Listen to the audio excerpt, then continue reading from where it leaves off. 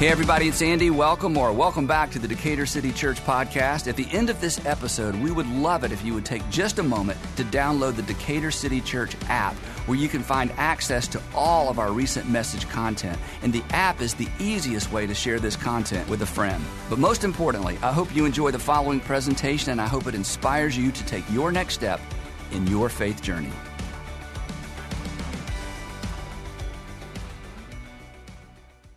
It is so good to see all of you all this morning. My name is Stephen Lee, and I have the pleasure to serve here as the lead pastor. And we are jumping into week 2 of a series that we've entitled Wait for It. And this series is all about what do you do when you find yourself waiting. And all of us here, because for this particular season, we've all been, we're all kind of here residing in Atlanta. We know a lot about waiting because of traffic. Like, that's just something that we have to navigate. I also want to give a shout out to all of our folks who are joining us online. We're so glad that you are here.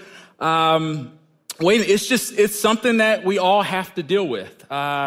We talked a little bit about last week about one of the things that we do. Again, kind of 3 things that we want to do in waiting. We looked a little bit last week of just the importance of while I'm waiting, I don't need to wait by myself. That often what God is trying to teach me in my season of waiting is like how to be more dependent on others. And one of the questions that I've gotten, so I've gotten a number of questions. Again, a number of you all, are kind of new to a lot of you all, and you all know that we moved from South Florida about 4 or so months ago. And one of the most consistent questions that I get when I move here is, the first thing is like, how's traffic? And I'm just kind of getting used to it. I mean, my GPS the other day, I was 5 miles from home and it said 36 minutes. And I just said, that doesn't seem possible, but y'all, it was 38 minutes. Like, it is a reality. And there's kind of the second question that people always ask is like, Steve, like, what's the biggest difference between living here and living in South Florida? A lot of things. So you got the food, the weather, the culture. But because we're getting to know each other, and because I want you all to know as much about me as possible, I thought this morning that I would share a little bit of just kind of a story from kind of our time of moving to South Florida almost 6 years ago that is just like, it's just part of our story at this point, because it was a significant story. So we moved to South Florida. I think this was August of 2017. And I remember having a conversation with my wife, and the conversation that we had, we were in DC considering to move to South Florida. I said, hey, Tiff, I love you. I want you to trust that I know what's best for our family. So I'm laying it on thick. And when we thought about moving to South Florida, so here was her big hesitation with South Florida. She said, Stephen, I'm excited about the culture, the food, the weather, all of those other types of things. Her big challenge with South Florida was that she did not want to have to endure storm season. South Florida just has this unique deal where it's like they have a hurricane season. When we're here in Atlanta, a storm starts and then it ends.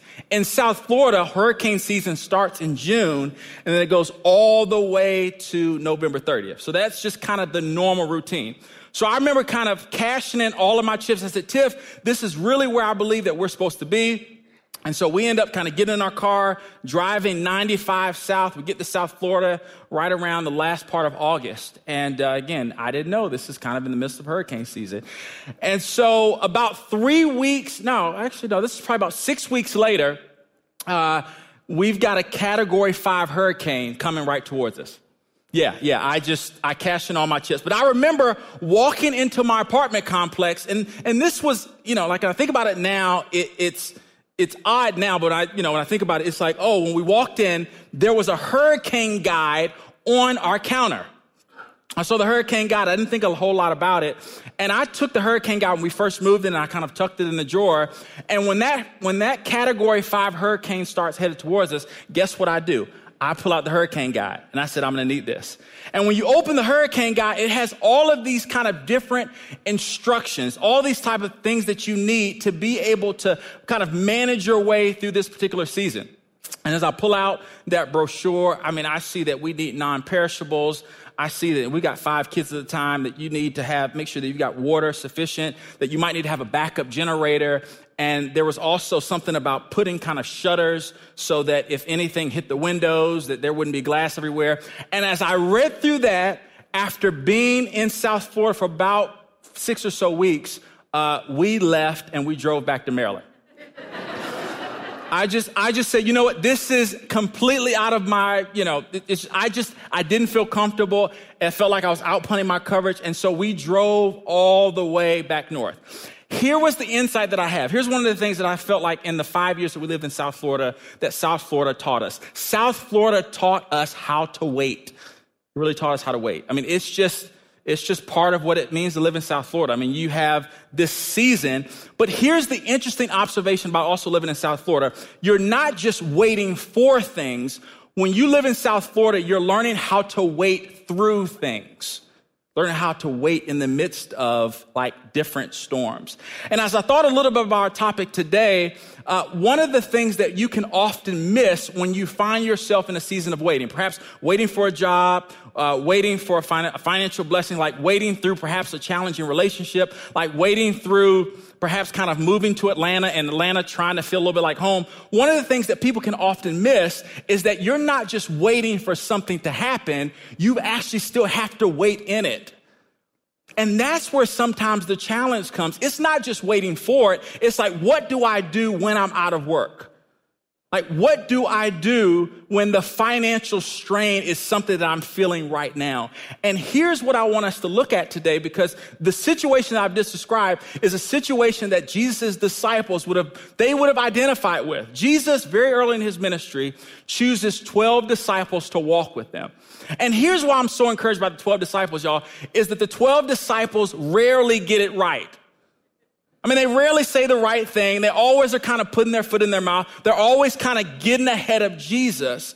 But even in the midst of all the things they didn't have together, man, there's just ways in which Jesus, in his kindness to them, will still kind of leverage the crazy situations that they're in to actually teach them some things about themselves and about him. And the story that we're going to jump in today is going to be in Mark, the 4th chapter. And a little bit of context, again, Matthew, Mark, Luke, and John, we've got 4 gospels. And here's the intent of Mark. As Mark begins to write this story, recounting the life of Jesus, Mark's entire goal is to give us a picture of who Jesus is and why he's worthy of being followed. That's the entire point of the book of Mark. And so as he unpacks these stories, you just start kind of seeing all of these things, which are honestly a little bit kind of comical, but he's trying to get us to the point of where we're, in some sense, forced to make a decision about who Jesus is and really to consider, is he worth our attention?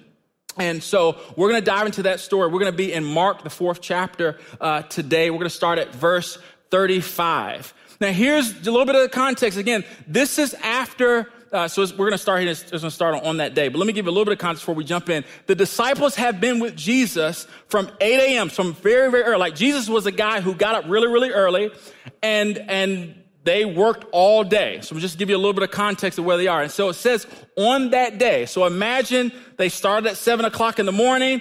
And at this point, we're kind of catching them up, kind of past lunch. We're headed into dinner time, okay? So it says, on that day, when evening had come, talking about Jesus, it says, he told them, let's cross over to the other side of the sea.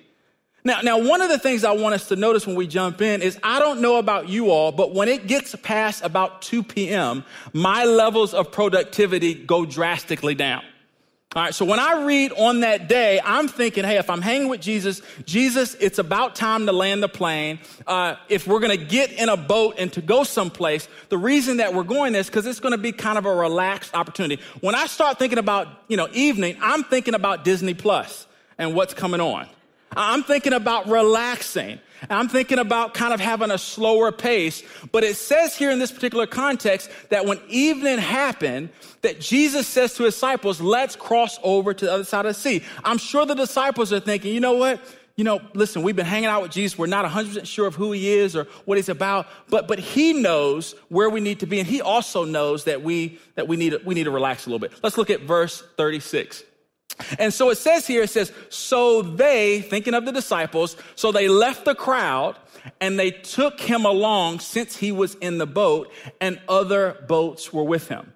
What I love here about what it means to leave the crowd, I think that's also a picture of discipleship. Sometimes we think about what it means to be a disciple of Jesus. It doesn't often kind of mean that, sometimes the things that we often think. What it means to be a disciple of Jesus, it often means that God has kind of removed us from the larger crowd, and God desires in our life to use us in a place of influence. So it says they leave the crowd. Let's look at verse 37.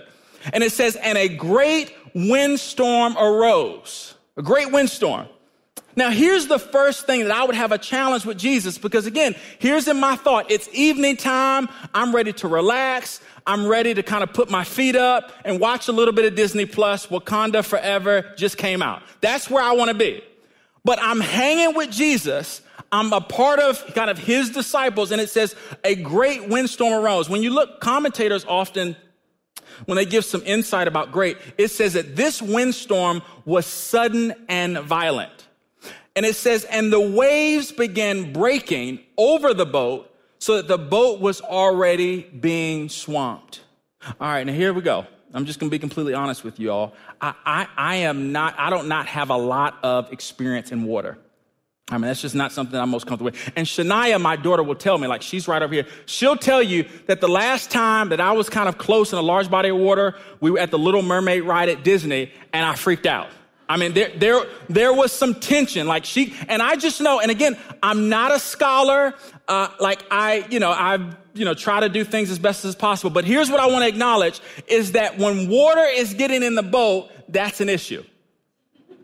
When water's in the boat, that's an issue. But here's the thing which is so kind of crazy about this particular story. My assumption would be that if Jesus is in the boat, then that means that everything is okay. And perhaps for some of us here this morning, perhaps you're new to church or you're new to Christianity, or perhaps you're just kind of here for the first time because somebody said, hey, come to my church. I promise you afterwards, there are going to be cake pops. Maybe that was the agreement. But here's what I want to acknowledge for us today is that Jesus being in the boat does not mean that we won't face challenges, that we won't face circumstances in which we've used all of our power and all of our might to essentially kind of avoid being in a situation where we feel stretched. And it says that the waves were breaking over the boat, so the boat was already being swamped. Here's an observation that I want to give us. What we do not see in this text at any particular point is the water getting on the disciples. We never see that. Think about this particular story. The anxiety that the disciples feel is not because they're getting wet. The anxiety that the disciples feel is because what they believe is sustaining them is in trouble. And so often in our lives, when we kind of consider what it means to be in a season of waiting, y'all, this is what we often feel. What we often feel is the tension and the anxiety, not when things are happening to us often, but when things are happening to those types of things that we believe is sustaining us. One of the things that I remember thinking about this, the very beginning of the pandemic, and there were a number of folks, I just remember when we were kind of hanging out and pastoring and leading folks. I mean, there were folks that were in our church and they were getting ready for retirement age. And here's what happened. When that pandemic started, their 401k started to look like a 101k. Can anybody remember that? And the stock market kind of started to hit and people started, getting laid off and there were all of these circumstances that were happening that often they caused anxiety and frustration. But I also realized when you look at those situations, those are not necessarily things that affect us directly, but they often affect the things that we believe are sustaining us.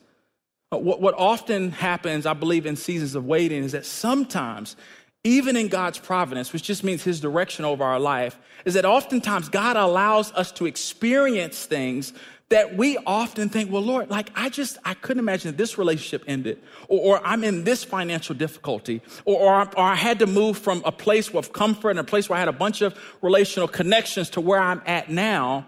And I want to suggest to you this morning that oftentimes in our life, when we are in a season of waiting, God will allow things to be exposed that we believe are sustaining us so that we know that it's absolutely him that is sustaining us.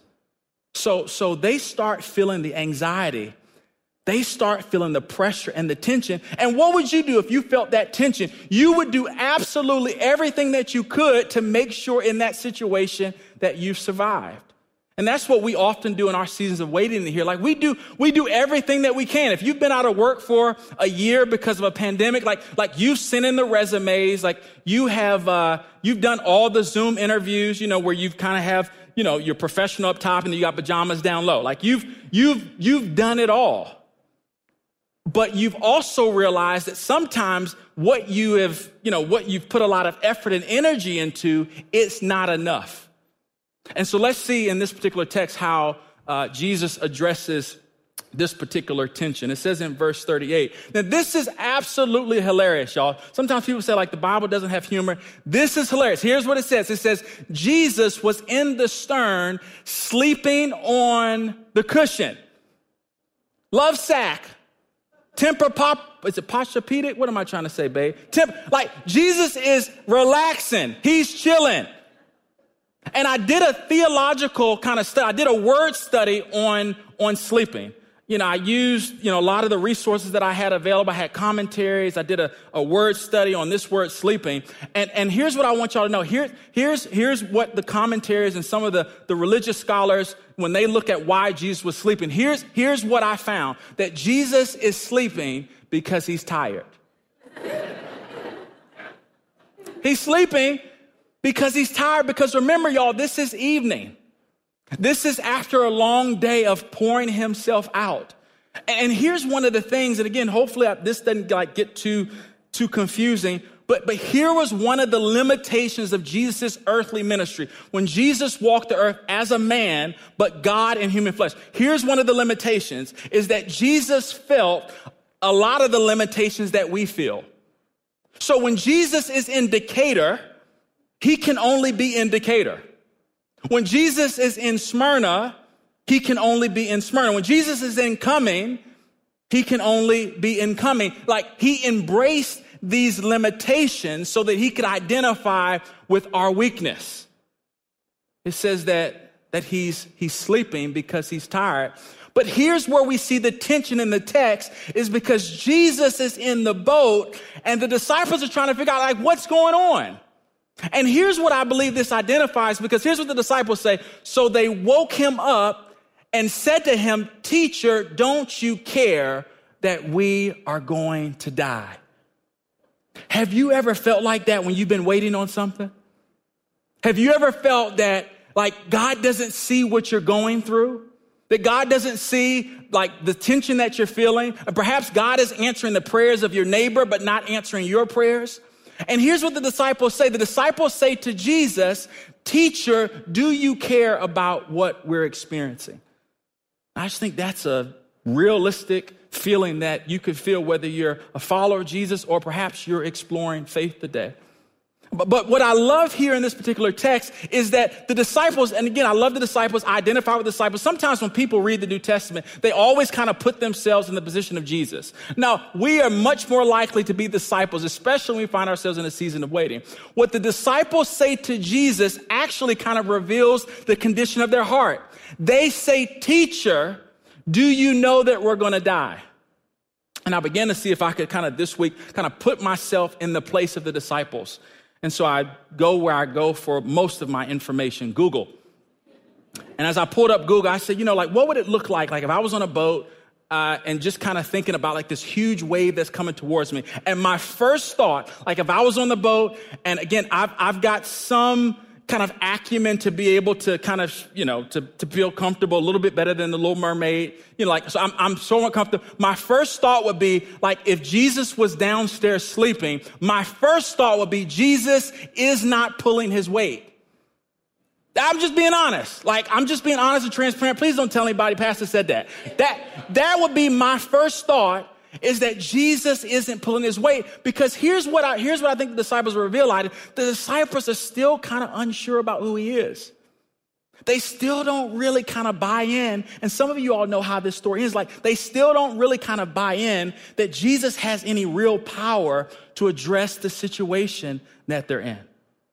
He says, "Do you care that we are going to die. Here's an insight that I just want to encourage somebody today with, is that Jesus is never as afraid about your future as you are. Because we're going to see the response. Let's look at verse 39. It says, Jesus, he wipes the crust out of his eyes.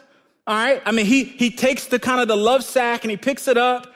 And it says that Jesus rebuked the wind. Don't y'all wish y'all could rebuke traffic in Atlanta? Praise the Lord.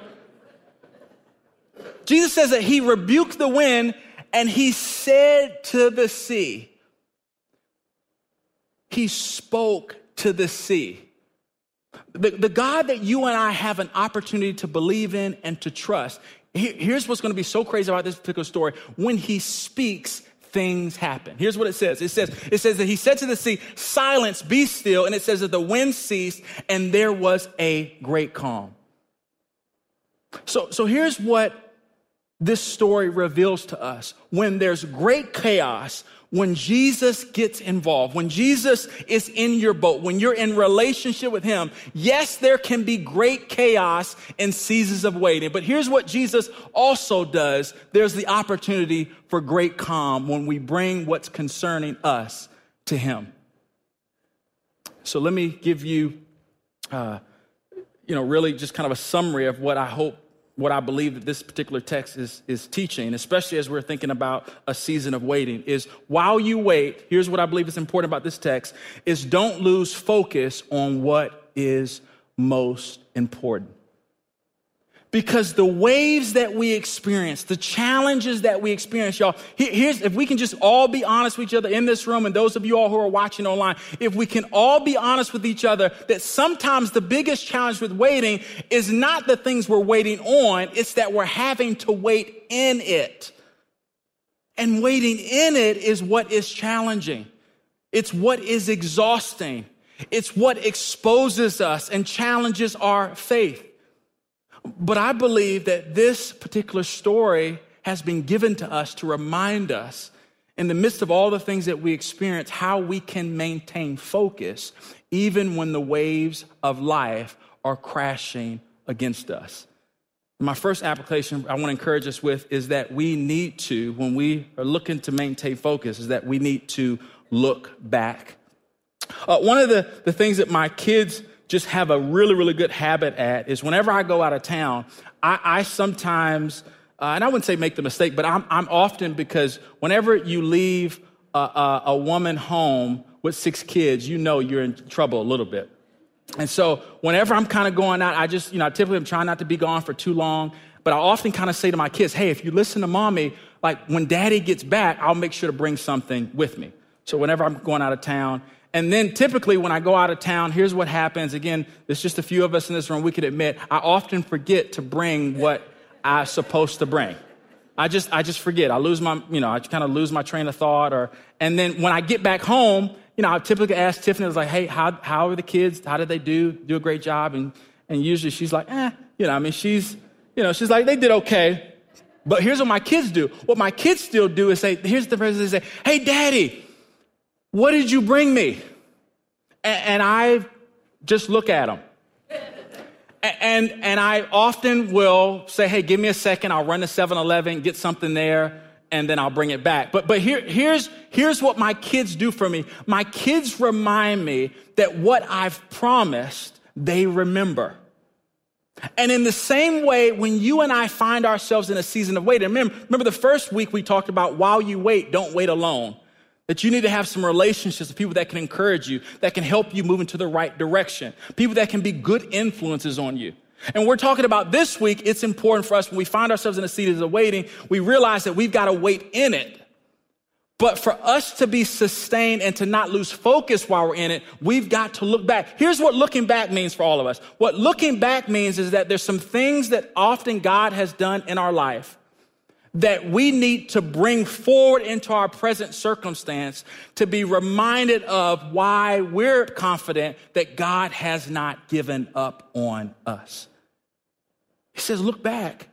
And what my kids and our kids, our nieces, our nephews, our grandkids, here's what they do. Like they don't forget the promises. And those promises in their seasons of challenge remind them that they have the ability not just to look back or to listen to the present, but it also encourages them as they go into the future. What's the practical application for this particular point? Is I think for all of us, like we need to have some scriptures in our lives, some stories in our lives where we've perhaps written down, where when the waves of the circumstances begin to surround us, we can look back and remember, hey man, the good work that God has started in me, I know that he's going to complete. I've got to remember that, like, I've got to have some scriptures that remind me, like, that that your word is a lamp unto my feet and a light unto my path. Like I've got to have some things internalized because here's the importance of this. The importance of this is because when life starts to get challenging, we often kind of just do what we're naturally comfortable in. And so I've got to look back. And here's kind of the second encouragement about looking back. And this is something that Christians and followers of Jesus have done for the last 2,000 years, that the resurrection of Jesus is not just something that we celebrate on Easter. The resurrection of Jesus is a reminder that Jesus is alive.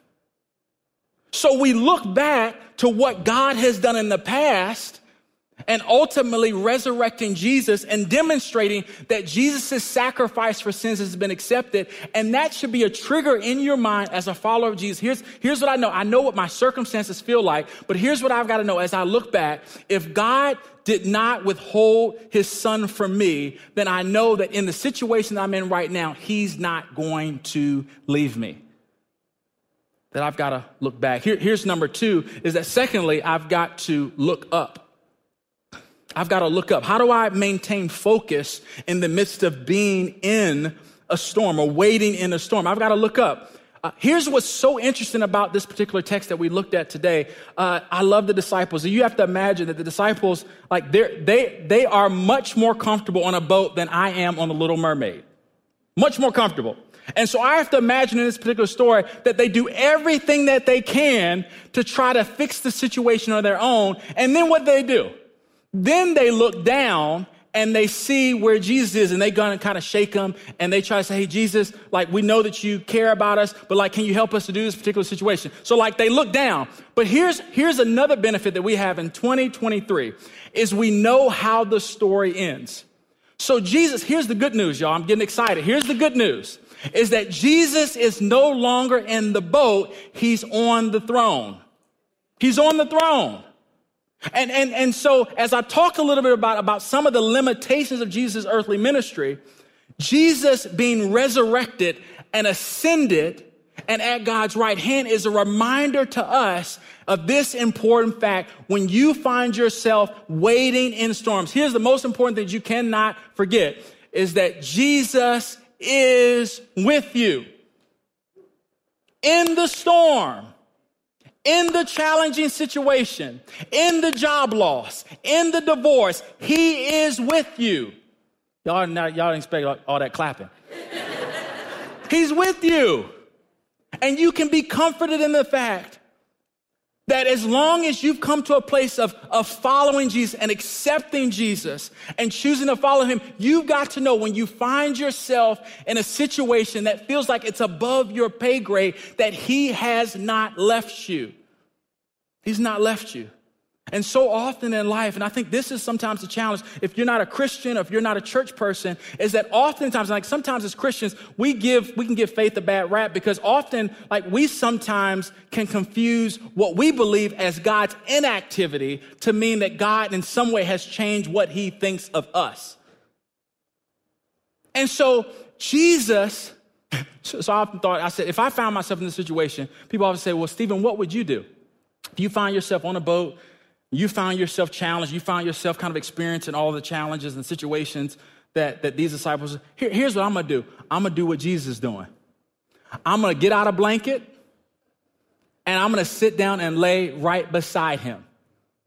Because here's what Jesus demonstrates, and if you guys if y'all are note takers, I want you to write down Psalm 4 verse 8. What Psalm 4 verse 8 says, Psalm 4 verse 8 is a reminder that let me just paraphrase. Let me say, so it's a reminder. It says, the psalmist says that when I lay down and sleep, I'm confident because I've put my trust in you. So what Jesus is even modeling in his divinity and him coming to earth. Like he's modeling in him being asleep in the boat that he's trusting not in the boat or his circumstances. He's modeling his trust in God the Father. So as disciples, what do we do when we find ourselves in situations that Jesus is? We do what Jesus did. We entrust ourselves to the one that we know cares for us, that has every hair on our head numbered. Jesus, in your waiting, is with you. He has not left you. He has not abandoned you. Amen? Amen. And then lastly, here is the encouragement that we have as we're beginning to kind of think about the three ways that we can focus, that we not lose focus when we find ourselves in a season of waiting, is that we have this encouragement to look forward. My favorite seminary professor, look, I'm going to give you guys, I spent probably $30,000 or $40,000 for my seminary education. I'm giving y'all this for free. Free. You don't have to pay anything. My favorite seminary professor, and I'll never forget it, he said, his name was Dr. Jim Allman, and he says that what God has done in the past is a model and a promise of what God will do in the future. But God is too creative to do the same thing the same way twice. Let me say it one more time. He said, what God has done in the past is a model and a promise of what God desires to do in the future. But he's too creative to do the same thing the same way twice. What allows you and I to look forward when we find ourselves waiting in it is the fact that we realize that what God has done in the past, it's a testimony. It's something that God has brought you through so that you can have confidence when you're in it to know that he's the one that allows you to look forward. So let's look at verse 40 and 41. It says, then Jesus said to them, why are you afraid? It says, do you still have no faith? And it says, and they were terrified. And they asked one another, who then is this that even the sea and the waves obey him? Here's what I want all of us to know here this morning is God is, he's not the one that's causing the storms. But what God often does is that he can leverage the storms. Here's what I believe that he often does in all of our lives. Like he can leverage the storms so that when he brings you through the storms, you have a keen reminder of his power and his might and his ability to come through for you, not just in the future, but in the present. What God often does in our life is that he'll leverage the storms to prepare you for where you're going. And I knew as I was kind of putting this message together that this would probably be one of the most challenging messages because it's hard when you're waiting in it to be encouraged. But as somebody who, I think over this past 3 or so years, like I'm at a place now and I'm still experiencing a level of wait. But here's what I also want to encourage you on is like where I am today, I can look back over some of the circumstances that I faced over the last 3 years. And and I only say this by the grace of God, is that what I went through in that last season, God used to prepare me for where I am today. That's what he's doing in your life. And I know it's hard, like when you're in this season, to kind of be encouraged and to kind of receive to kind of live in the confidence that he's working all things together for your good. But that is what he is ultimately doing. While you wait, don't wait alone. And then again, just a reminder is that while you wait, don't lose focus on what is most important.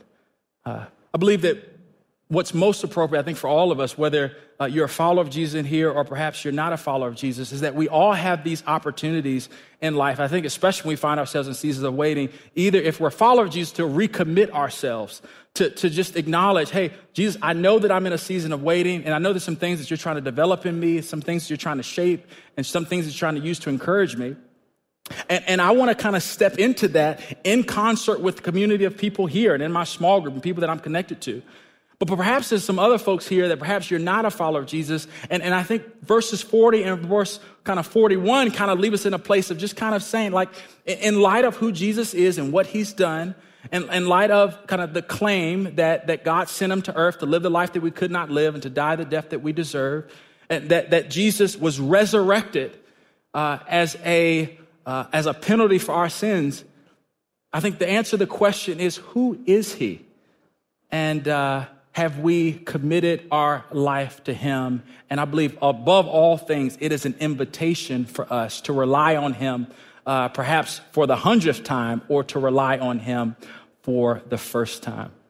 And so again, I think the question that I'll kind of land the plane on is, while you wait, don't lose focus on what's most important. I'd love to pray with you all now. Our God and our Father, we bless you and we honor you today. And Lord, I've done the very best that I could to say what you would desire for me to say, that people in this room and folks that are watching online, that they would know without a shadow of a doubt that what determines our perseverance in our storms is not our ability, it's not our might, it's not our know-how, it's not our networking. It's us being able to answer the question, Jesus, are you with us? Have we come to a place of acknowledging who you are?